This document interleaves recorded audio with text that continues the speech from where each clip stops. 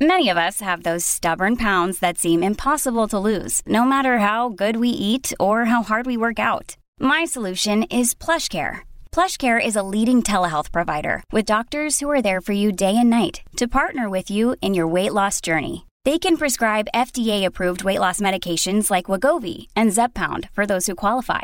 Plus, they accept most insurance plans. To get started, visit plushcare.com/weightloss. That's plushcare.com/weightloss. Welcome to the Balance of Power Roundtable, broadcast on WKXL and available wherever you get your podcasts. I'm Matt Robeson, joined as always by former two-term U.S. Congressman Paul Hodes and conservative commentator, analyst, and consultant Alicia Preston. We'd like to start this week with what we could call This Week in COVID. It's been an interesting spate of COVID news recently. A federal judge in Florida on Monday voided a national mask mandate for airplanes and in other transportation settings. This follows news from the end of last week that federal officials had extended the mask mandate for commercial flights and in other transportation settings until May 3rd. Paul, you and I just came off of completing an interview with the former lead COVID reporter for the New York Times, Donald G. McNeil Jr. He's been a previous guest on Beyond Politics. That interview is going to air this Thursday on WKXL. It will be in the Beyond Politics podcast feed. We don't want to give away the whole interview, which was really fascinating, before it airs, but Donald's contention is we're sort of messing up the next pandemic because the next pandemic is going to come. We're sort of muddling our way out of the end of this one. We can't quite figure out what to do with mandates for masks or vaccines or any other public health measures. In fact, public health measures have sort of become a dirty politicized term. Paul, what do you make of this run of news, the fact that cases are rising in the Northeast, and everything that Donald McNeil had to say in our interview? How are we doing on COVID, and how badly set up are we for the next pandemic that's inevitably going to come? Well, first of all, for the immediate situation, in the immediate situation, COVID cases, which are apparently resulting from sub-variants of the Omicron virus and its sub-variants. So these are subvariants and then subvariants of subvariants, including one that has now surfaced across the pond in England called XE, which appears to be a combination of two subvariants. They are producing the beginnings of what could be a spike or surge, especially in the Northeast. Just the other day, the news from New Hampshire was that tests of the wastewater effluent are showing a huge increase in COVID, which while maybe not yet in evidence in the population, is certainly a harbinger of what could come. Boston is very concerned because they're seeing a spike. So, the challenge is everybody's so tired. We're all just tired of this. It's like, okay, give it, do I have to worry? Don't I have to worry? Am I wearing a mask? Am I not wearing a mask? Masks have generally disappeared. A number of, I think it was Republican governors, sued the Trump administration to prevent the extension of the mask mandate on public transportation. And now a federal judge in Florida, for what that's worth, federal judge in Florida, has ruled that the mask mandate for public transportation exceeds the CDC's authority. Now, whether or not that means that if you fly or ride a bus, you're going to see masks or not see masks, who knows? We don't know yet whether that decision is going to be appealed or not. But the Biden administration has been under a lot of pressure to reduce mask mandates. I saw a talking head on television last night, a doctor who said, my kids are going to school and nobody's wearing masks. And the issue is when you've had such contentious political wrangling over these issues, as Don McNeil points out, without getting political about it from his standpoint, from the public health standpoint, we're going to have other pandemics. They're going to be other global pandemics. And where does it leave us in terms of our preparation? The next time this happens, are we going to have the same kind of failure of leadership at the top about this? Are we going to be basically prevented from treating a public health emergency as a public health emergency as opposed to a political dysfunctional event? At the moment, we have had reasonably good vaccination rates in many parts of the country, but not all parts of the country. If you looked at the CDC map of Maine, you would see that in the less vaccinated regions of Maine, especially in the North Woods and in a lot of the rural areas, the risk is much higher for community transmission. So we haven't learned much of a lesson. Maybe it's too early into this pandemic to learn a lesson about how to treat a contentious public health emergency. But Don McNeil, I highly recommend the podcast on Beyond Politics with Donald McNeil. He's really smart, and he's able to boil things down into plain English. He knows the science, he understands the politics, but is able to put things into a plain English like a good insurance policy, and let us know that, folks, we're in trouble for the next time around. And we're not out of the woods quite yet. Here, it looks like we're going to be living with a variant of COVID. It's here, and we're going to be dealing with it pretty regularly for the foreseeable future. I guess, Alicia, I would turn that around into a question to you, which is, from your perspective, is where Paul just landed, look, we're going to be living with this. It's going to come back. There are going to be waves. They could be bad. They could not be bad. And we might have another pandemic. How worried does all that make you? Or have we just transitioned to, this is a fact of life, and maybe it's time to stop trying to push a string? Maybe this federal judge is right, at least politically, if not on the law, that it's just, we can't make these things happen anymore. That's not where the public is. I'm probably the wrong person to ask that question of, because I'm personally very neurotic. So I still wear my mask. I still do all that. The idea of, okay, we're just going to have to live with it, that stresses me out. But again, I'm more neurotic than most. I think Paul's right. I think there is going to be a component we're living with. What we're seeing in the current strains, though, while the sub variants and whatnot, while they are more, they spread a little easier, they are much milder. I think the question then becomes, does this mutate to be something harsher? And then the question is, will the public reply? Will they take it seriously? And that's what I don't know. I do know. I don't think enough of a chunk of the public would take it seriously if this were either a new pandemic or this reverts back to being a very serious disease that may or may not be covered by the vaccinations we have.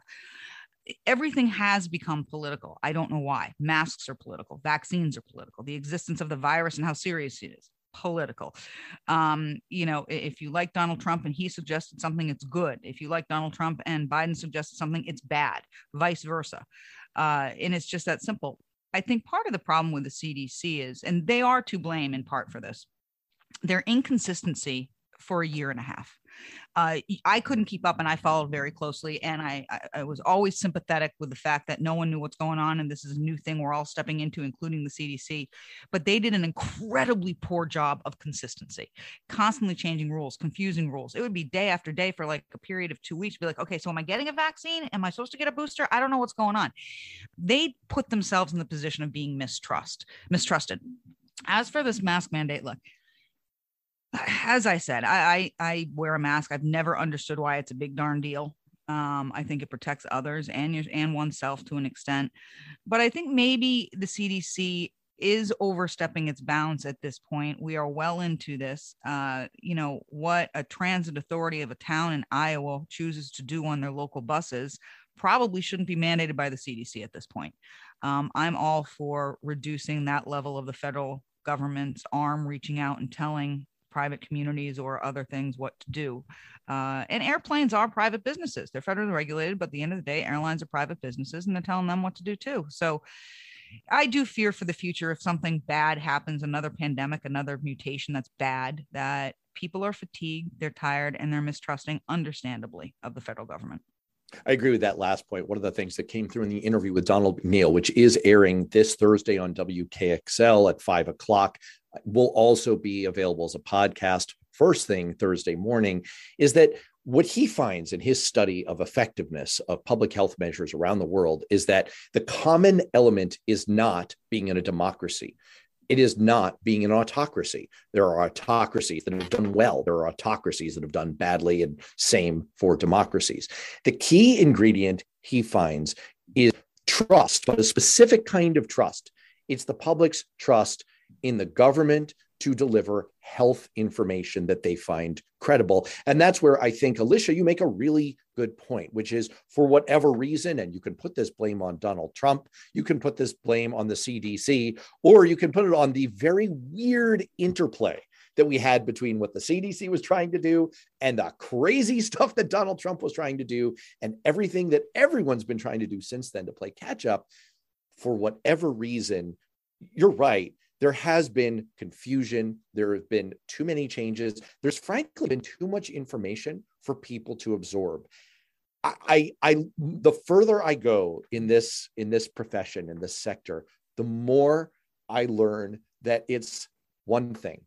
You can communicate one thing at a time. That's really all the ear or the brain can hold. Certainly all that my brain can hold. And it's not just that we've had shifting guidance, it's that it's been too much from too many directions. And so ultimately, in the final analysis, I think we do need to really pull back on mandates, on public health efforts, on messaging. I think we need to take a strategic pause, not because we're not still fighting COVID. We are still fighting COVID, for goodness sakes. It's because it will no longer help. It's already falling on deaf ears. The people who are with you and doing all the things they should be doing from a public health standpoint, they're already there. The people who are not, you're not going to get them by saying more stuff. And what we really need to do is to focus on recharging everyone's batteries for the next pandemic. We should take a strategic pause here on pushing various mandates so that the next time there's a variant that's super dangerous, or the next time there's a new pandemic, we have the public wherewithal to actually make a difference with the next set of steps.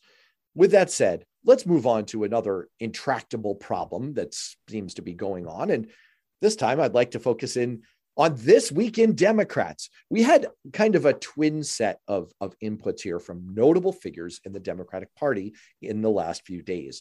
Elizabeth Warren did an op-ed in the New York Times in which she said, look, we all see the coming train wreck coming in the midterms. So what we need to do is engage on passing the rest of President Biden's agenda. Voters need to see that Democrats are following through on promises and getting stuff done, or we're even more toast than it looks like we're going to be. At the same time, John Anzalone, who was President Biden's lead pollster in the 2020 campaign and also a previous guest on Beyond Politics, said a very similar thing in his interview on the Politico Deep Dive podcast, in which he said, look, this is the most toxic environment politically that he has seen ever in his career. The only thing that Democrats can do to try to mitigate the damage is to play small ball, bunts and singles, stop swinging for the fences, just get anything done, any slimmed down version of Build Back Better, any forward progress on the myriad fronts that Americans are worried about. Alicia, I'm going to turn to you first here. You are our resident communications and messaging guru. Obviously, we're talking about substance, not just messaging. And I know you just love handing out advice to Democrats. But where do you come down on these two sets of inputs that we're hearing from these notable figures? Do you think that they're right? that Democrats need to get some more stuff done in the next few months? And do you think that it goes more toward the Elizabeth Warren version, which is, hey, let's keep swinging for the fences a little bit more? Or is it much more toward the John Anzalone, any progress will do, small ball? I think the biggest problem the Democrats right now is actually the messaging. And John's interview, which I read, he's talking about all these things with the problem with the Democratic Party. His own words are actually the problem within the Democratic Party. I mean, let me read this to you. Most Americans are pissed at the fact they paid their fair share of taxes as middle-class people. They work hard. They want to see the benefits of the economy. They're getting raises. Yes, inflation's eating it up, but I'll tell you what they're pissed about. They see these big companies not paying taxes. You guys really think that's the problem with middle America right now? You think that's what we care about? I'm going to the grocery store. I'm spending 50% more on a pound of butter. I'm spending 200% more on a carton of eggs. And you think what I'm focusing on is, oh, corporate America needs to pay more taxes. No, I'm focusing on how the heck did my weekly grocery bill become the equivalent of a monthly car payment? That's what I'm focused on. And what I found intriguing is his discussion of it. His own take is what the problem is. We aren't focused on the corporate tax structure of America. We're focused on the budgetary restraints in our own households. And that's gas prices, which trickles down into every other grocery cost. I mean, there are parts of shelves that are absolutely bare. I took a picture of a sign at my local Hannaford the other day. I couldn't make chocolate mousse pie on Easter. There is no cream products. That's not an exaggeration. They have a sign up. There is no cream, no heavy cream, no light cream, no half and half. I mean, and I'm sorry, I make chocolate mousse pie every single Easter. I literally couldn't make it this year. That may sound stupid, but that's on my mind a whole lot more, and my husband's, a whole lot more than the corporate tax structure of America. Elizabeth Warren made some good points in her op-ed about refocusing and what the Democrats have to do, and they have to demonstrate that they understand the American people are struggling. But again, then she goes to, we got to pass some really big, huge, costly things to show the American people we're working. No. What you guys got to do, and if you can't fix it, which is possible because there's so much going on in the world, if you can't fix the inflation that is punching us in the face every single day, you better start empathizing with us. Or what's going to happen in November is exactly what I hope happens in November. First of all, I have to invite you to come to my grocery store, which I guess in relative terms is the land of cream. We have plenty of cream. My daughter just made delicious flourless chocolate cake with a chocolate ganache on top with plenty of heavy cream in it. It was fantastic.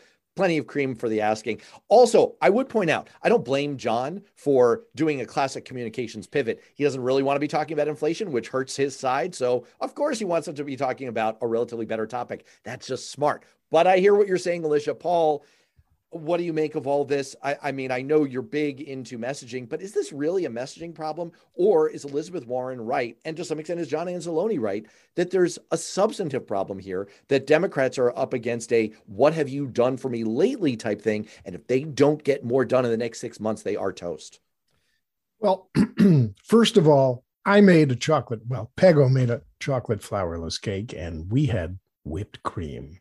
It was heavy cream in the little pint thing. And so you can come to our grocery store anytime, or I'll ask me to shop for you. I'll pick it up and I'll send it to you in one of those containers that they send medical body parts in so that it arrives perfectly. The answer is both Elizabeth Warren and John Anzalone are wrong. They're wrong. Alicia is wrong. Matt, you are wrong. And I am wrong. It is not about passing things. It is not about passing big things or small things. And it's not about messaging. What it's about is that people don't feel particularly happy. They're not happy about COVID. They're not happy about war. They're not happy about inflation. They're not happy about the prices at the grocery store or at the gas pump. They're just not happy. They're just not feeling that good feeling vibe. And I don't know what Democrats can do in the face of just not happy. Paul, I would like to give you the audio recording applause version of, people can't see me on Zoom. I'm applauding you. I think that's the smartest thing you've ever said on this show.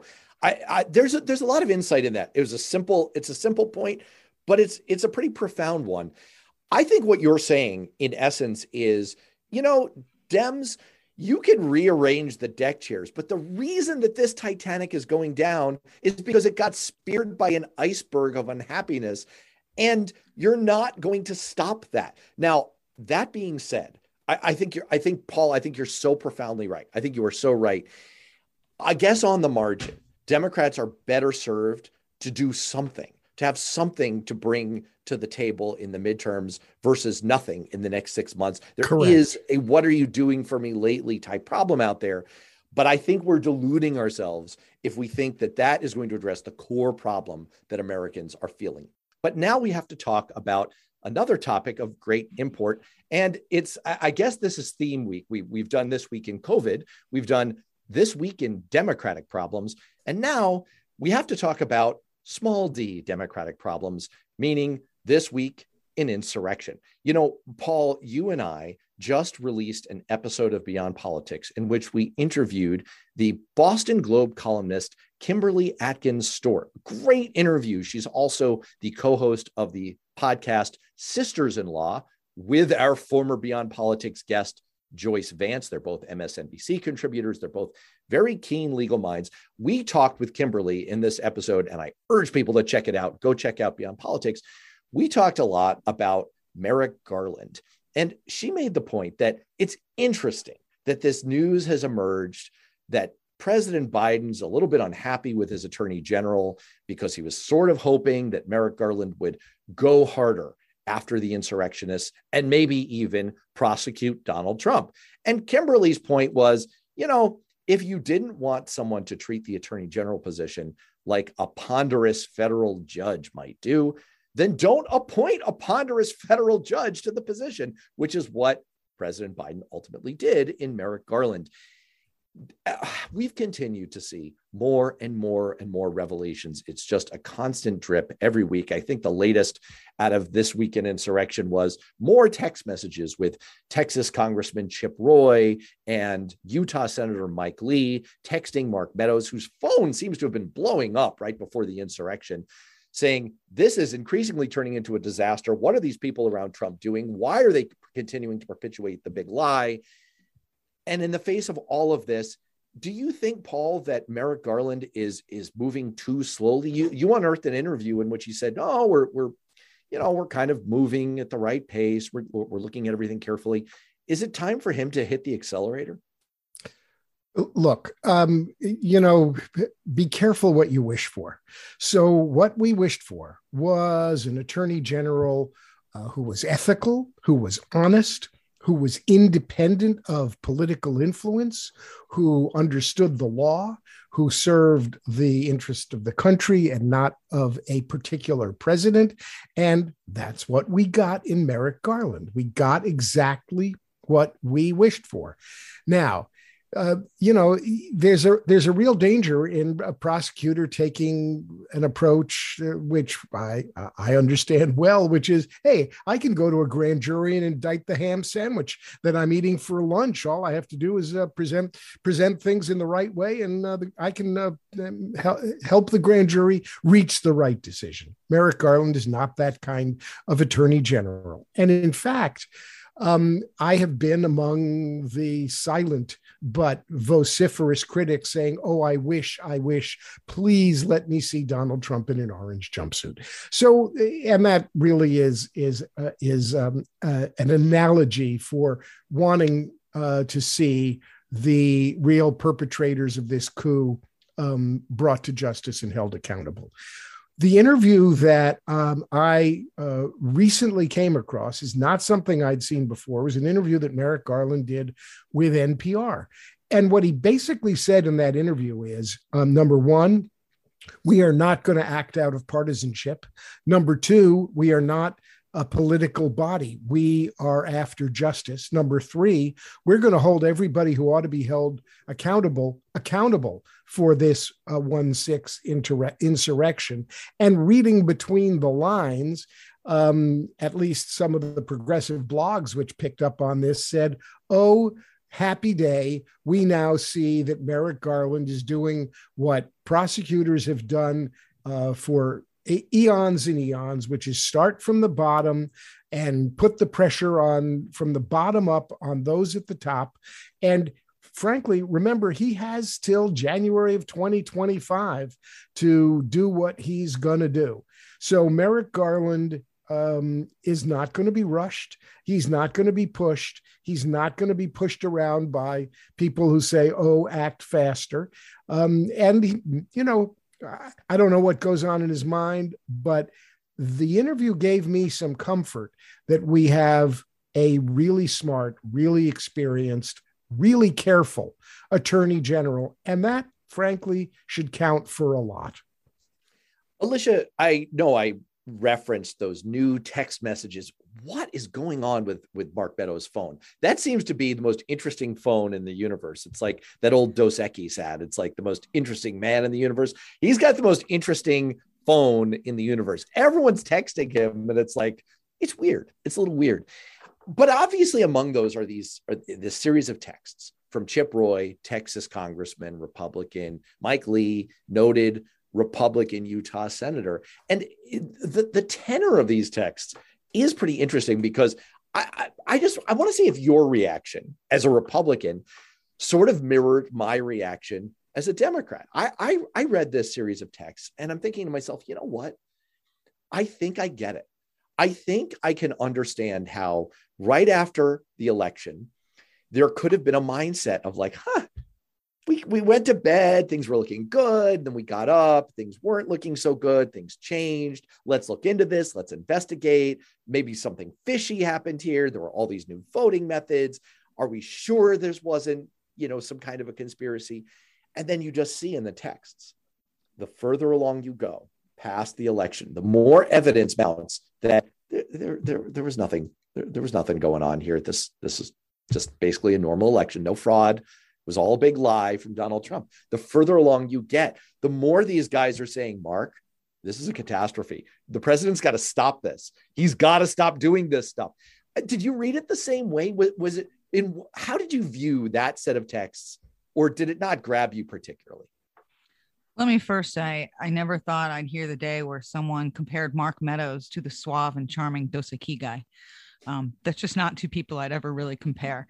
I read it. I guess I'm one of those people that nothing surprises anymore with this whole situation right now. I read them because I'm curious and it doesn't enlighten me in any way. I mean, what we know now is there was this tiny group of people like Don Jr. and a few others who really thought they could use they quote unquote control everything and so could overturn the election and propagate a lie about what happened in November. And I think they truly believed it. And others that were just on the outside wings were like, you guys got to knock it off. You're killing all of us here, man. You're making us all look kind of crazy. But look, it's not a great situation for those people because there is a huge group of people who believe the lie. And, they go after you if you somehow push back against it. If you want to run as a Republican for office, re-election or otherwise, and you don't, it's still 2 years later almost, and you still have to answer the question, do you believe that Donald Trump is the rightful president of the United States? Like, it's a problem. And so the more these texts come out, I'd like to say it'll open other people's eyes a bit as to what was going on, but it's not going to, because those that believe what they believe are going to believe it. Well, that's fair enough. I kind of miss those ads. I miss clever ads. I don't think there are clever ads anymore. I know I sound like Donald Trump here. It's like, remember, we used to do great with ads, good ad. Anyway. All right.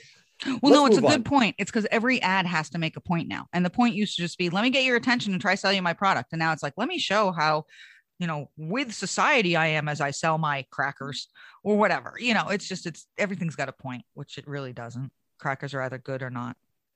Here's my question. Does anything have a point anymore? I mean, it's worth asking. All right. This is a politics show. We don't have to moving right along into universal ennui. No, Paul, this was your point like 5 minutes ago that people are just downright depressed. This is actually something worth talking about. I want to talk about. Well, wait a second. Not only are people downright depressed, but the incidence of opioid use are way up. The depression among especially young people is a huge problem. And it's endemic. And it's, I think, evidence of what I was saying earlier on. Folks, we're just unhappy. Only shows like this can really help people out of their mindset, because only shows like this, really, we deliver truth, justice in the American way every week. So we got to keep on doing what we're doing. I think one thing that we do, honestly, is we talk about things that are going on, but we're not like vitriolic, angry, or bitter about it. I gotta feel like that helps at some level. I will build on your point very slightly, though, Paul. I recently hosted on Beyond Politics. We all know Neil Levesque. He used to work for your 2006 opponent, Charlie Bass. He is the head of the St. Anselm's Institute of Politics. They oversee a really well done poll. Every time they come out with a new poll, I like to have Neil on the show to talk about it. And he said the level of people in New Hampshire, which is a good proxy for America, saying that things are on the wrong track is at 68%. And he said, well, that's huge. That's like an unprecedented number. Neil's right about virtually everything, but I got to say, I really disagreed with him. Do you know, in the last 40 or so years, since 1971, 50 years, since the Gallup organization has been asking people their version of the right track, wrong track question. Do you know what the average answer saying wrong track is? 68%. Yeah, do you know what the average answer is over the last 10 years? 71%. Yeah. This sense that things have gone wrong, and I mean horribly wrong in America, really runs pretty deep. And so when you get new polls coming out, like the one that over the weekend found Joe Biden's at this horrible, like 33% approval, like, okay, I get it. That's bad. That is bad. That is bad. But I really think it's worth asking the question, is there truly anything that's going to make people feel better on any kind of a sustained basis? I mean, we had a little shot in the arm when we finally got rid of, Mr. Surrender Dorothy flying over the land of Oz, Donald Trump, but that wasn't sustained. And I don't think it's really because of anything Joe Biden did. I think it's because deep down, Americans are deeply, deeply unhappy. And our politics, our political system is not equipped to deal with that. And there are many factors that are making it worse. You know what? This is a discussion for a whole show. There's a whole show we should do on this. Let's do that another time. I want to put that in the parking lot because I want to turn back to Alicia on another piece of news that sort of unfolded toward the end of last week, over the weekend, which is we started to get some fundraising numbers, which is what pundits and analysts tend to turn to at this point in the politics cycle, because it's really the only substantive measure that we can look at that says, how are things going in politics? And two big take homes that I want to run by you, Alicia. One is that, good gracious, people running for the US Senate are raising just a jaw-dropping amount of money, just an absolutely astounding amount of money. Raphael Warnock raised something like $30 million. Mark Kelly in Arizona has $25.6 million stockpiled. Let's see, who else do we have here? Catherine Cortez Masto, $11.1 million. Even Maggie Hassan in New Hampshire, which is not a big fundraising state, $7.6 million. The other piece of news that emerged is that the National Republican Senate Committee, that's the arm of the Republican Party that focuses on U.S. Senate races, has booked $140 million in advertising for the fall to take down Democrats. The numbers are eye-popping. The one place that stands out that they have not reserved any advertising, New Hampshire, targeting Maggie Hassan. Alicia, what do you make of this gusher of money and the fact that it's not showing up in New Hampshire? Look, that's a lot of money, and there's going to be a lot spent. I think they're seeing a red wave coming, and they're hoping to capitalize on it, and they're preparing for it. And the people who give money, both the big dollar donors and small dollar donors, are getting involved. The New Hampshire takeaway, it's tough. We've got a primary 6-7 weeks before general election, and right now we've got a field of Republicans running for U.S. Senate. Chuck Morse is the Senate president. He's running, perceived to be the front runner. But then a guy named Bruce Fenton comes in, says, I'm going to dump $5 million of my own money in. I'm the NRSC. And I say, well, if that guy wins, I don't need to put any funding in because he can fund himself. And why hedge your bet against someone who's got a pretty good approval rating in Maggie Hassan and a $7 million war chest? Let the money come on its own. And 140 million is a lot of money, but what they're doing is they're targeting seats they A, think they need to retain that might have a challenge, or B, seats they think they can overturn. And what they do is they make a list and they put them in order of priority and say, what do we want to spend to make this seat ours? And if there's any money left over later on, they'll drip it out. But I mean, I think that's what they're doing. I think New Hampshire is going to be a tough race no matter who our nominee is. I think it will be Chuck Morse probably, but it could be Bruce Fenton with his money. But beating Maggie Hassan is going to be tough when it's not Chris Sununu on our side of the aisle that's on that ticket. So you think, just to push on this for a second, and feel free to jump in on this, or Paul, if you want to jump in, I would think that one of the consequences of having such a late primary, so close to the general election, is that you wouldn't have a great opportunity as a Republican primary challenger. You're Chuck Morse. You're hoping you're going to win the primary. Not a lot of time after that to raise a lot of your own campaign dollars for the general election. So you are counting on national Republicans to come in and essentially fund the TV that you're going to need to win this race. Does it, even with that context, does it strike you as a little surprising that they're saying, hey, this is a seat? I mean, in polling, Maggie, who we love, Maggie is underwater. Her disapproval is higher than her approval. It's a very purple state. It seems like a very winnable seat. Does it surprise you at all that national Republicans aren't saying we're going to be in this game almost no matter who it is? No, and I think there's a few reasons for that. What I just said is they look at priorities. What are they most guaranteed to get bang for their buck from? And New Hampshire, because Chris Sununu, our governor, decided not to run for U.S. Senate, we don't have the obvious winnable candidate. I think if Chris Sununu were on the ticket, they would have dumped a ton of money into New Hampshire. I think there was no question about it. We've got a few potential candidates out there, but I'd sit there in that office in Washington and go, yeah, but, can Chuck beat Maggie? It's very possible Chuck Morse can beat her. It's very possible Bruce Fenton or Kevin Smith could beat her. But if I'm hedging my bets and looking where I'm more guaranteed to be effective, right now in New Hampshire, it's unclear. The reality is 6-7 weeks, whatever it is between our primary and a general election, is a very, very, very small window to come out of a primary, be a nominee, campaign, and win, particularly against a candidate who's got so much money in the bank and can spend it all along. She doesn't have to fight in a primary. She can just drip it out, and go full force once she figures out who her opponent's going to be. So, not sure I totally buy it. Go ahead, Paul. Look, the only thing that counts is name recognition. Issues don't matter. Your record doesn't matter. Votes don't matter. Name recognition matters. So Maggie Hassan has name recognition. Chuck Morse doesn't have name recognition. Nobody knows Bruce Fenton. Wendy Ford is reputed to have come from New York State in the Keene area, and she wants to run the race. General Bolduc has raised $100,000. Good luck. So the Republicans aren't stupid. There's not a chance now that Maggie Hassan is going to lose in their mind. And so they're not going to put any money in New Hampshire.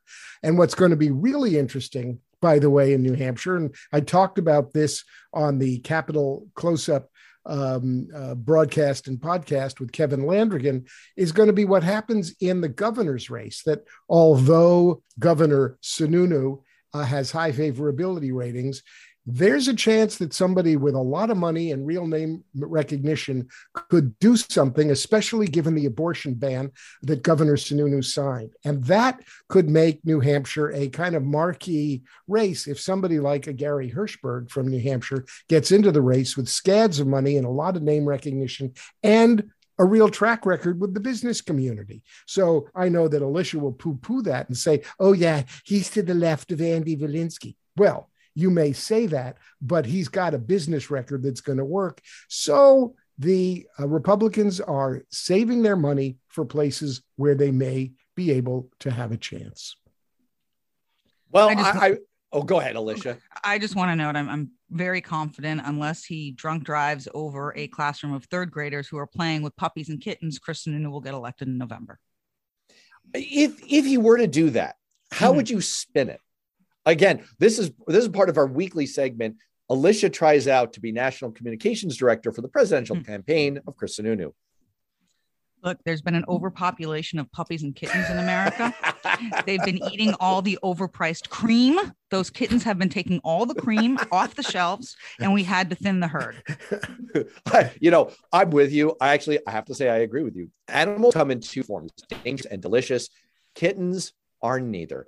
With that, I want to turn to just one more story from the week that I want to hit on. I don't want to be careful here. Folks, look, I want more follows on Twitter. We all do. I mean, it's cliched, but and I'm not trying to like thirst beg for follows. I am Matt L. Robeson on Twitter, and you could follow all three of us.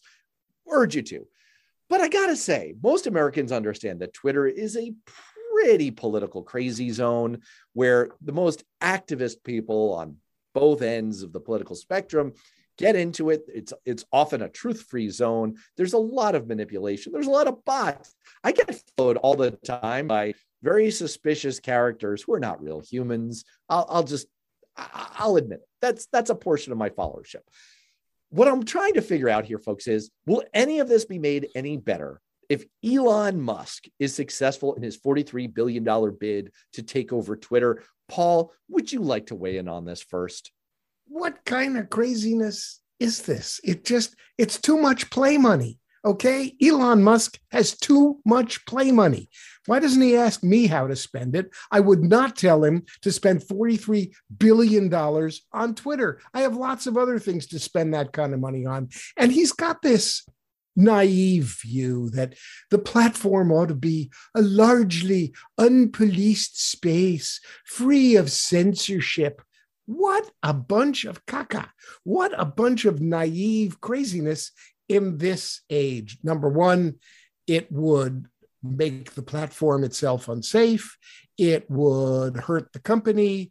It would never really happen. And so in the face of this, the Twitter and other platforms have spent some money and some time and employed some people to try to reduce hate speech, misinformation, and other toxic communication. Elon Musk just doesn't want anybody out there telling the truth about Elon Musk. He is a jerk, okay? Elon is a jerk. And Elon, you want to go viral on me on Twitter? Let's go, because you're a jerk. I invite you. I'd like nothing better than a Twitter battle with Elon Musk, you jerk. And if I didn't make my point clear, he's a jerk. We have some breaking news here. Elon Musk has been successful in his takeover bid of Twitter. And I'd like to announce our new sponsor, Twitter Incorporated. Thank you, Twitter. Continue to improve and enrich our lives. I'm joking. The last 15 seconds was a total parody. Alicia, Paul has some strong feelings on this. Do you? No, I really don't have any strong feelings whatsoever about this. I don't care. I don't care. Don't you worry a little bit that social media might in general be bad? Like it might just no, it is bad the death for all of us. Of civilized society.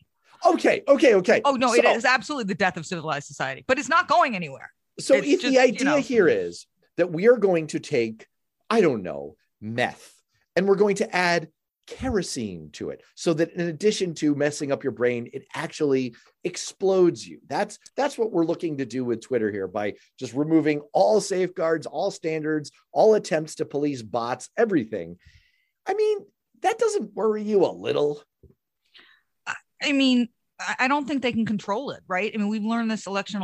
We learned this when Zuckerberg testified before Congress that, look, new technologies, new ways to share fake news and bots and all this other stuff, it's just going to keep happening. People are going to keep spreading misinformation. At the end of the day, as long as an individual is willing to believe whatever fits their own narrative without checking for facts or information or truth, then it's going to continue, and there is no way to stop it. Whether Elon Musk's in charge, whether they're, Donald Trump's back on Twitter, nothing's going to change. The fact is, the invention of social media killed civilized society and is ruining all of our lives, and we should realize that. And I'm AP Preston on Twitter. I'm depressed. I'm so depressed. This is, you know what? I gotta say this. Can someone, since the end of civilization has been declared here, I just like to ask, First of all, I'd like to thank all of our listeners for attending during this end period of civilization. Second of all, I'd like to ask that the last people out of the room just shut off the lights and close the door on American society. And with that very hopeful and helpful note, I'm going to have to wrap up here. Paul, but Matt Robeson, we'll see you next week.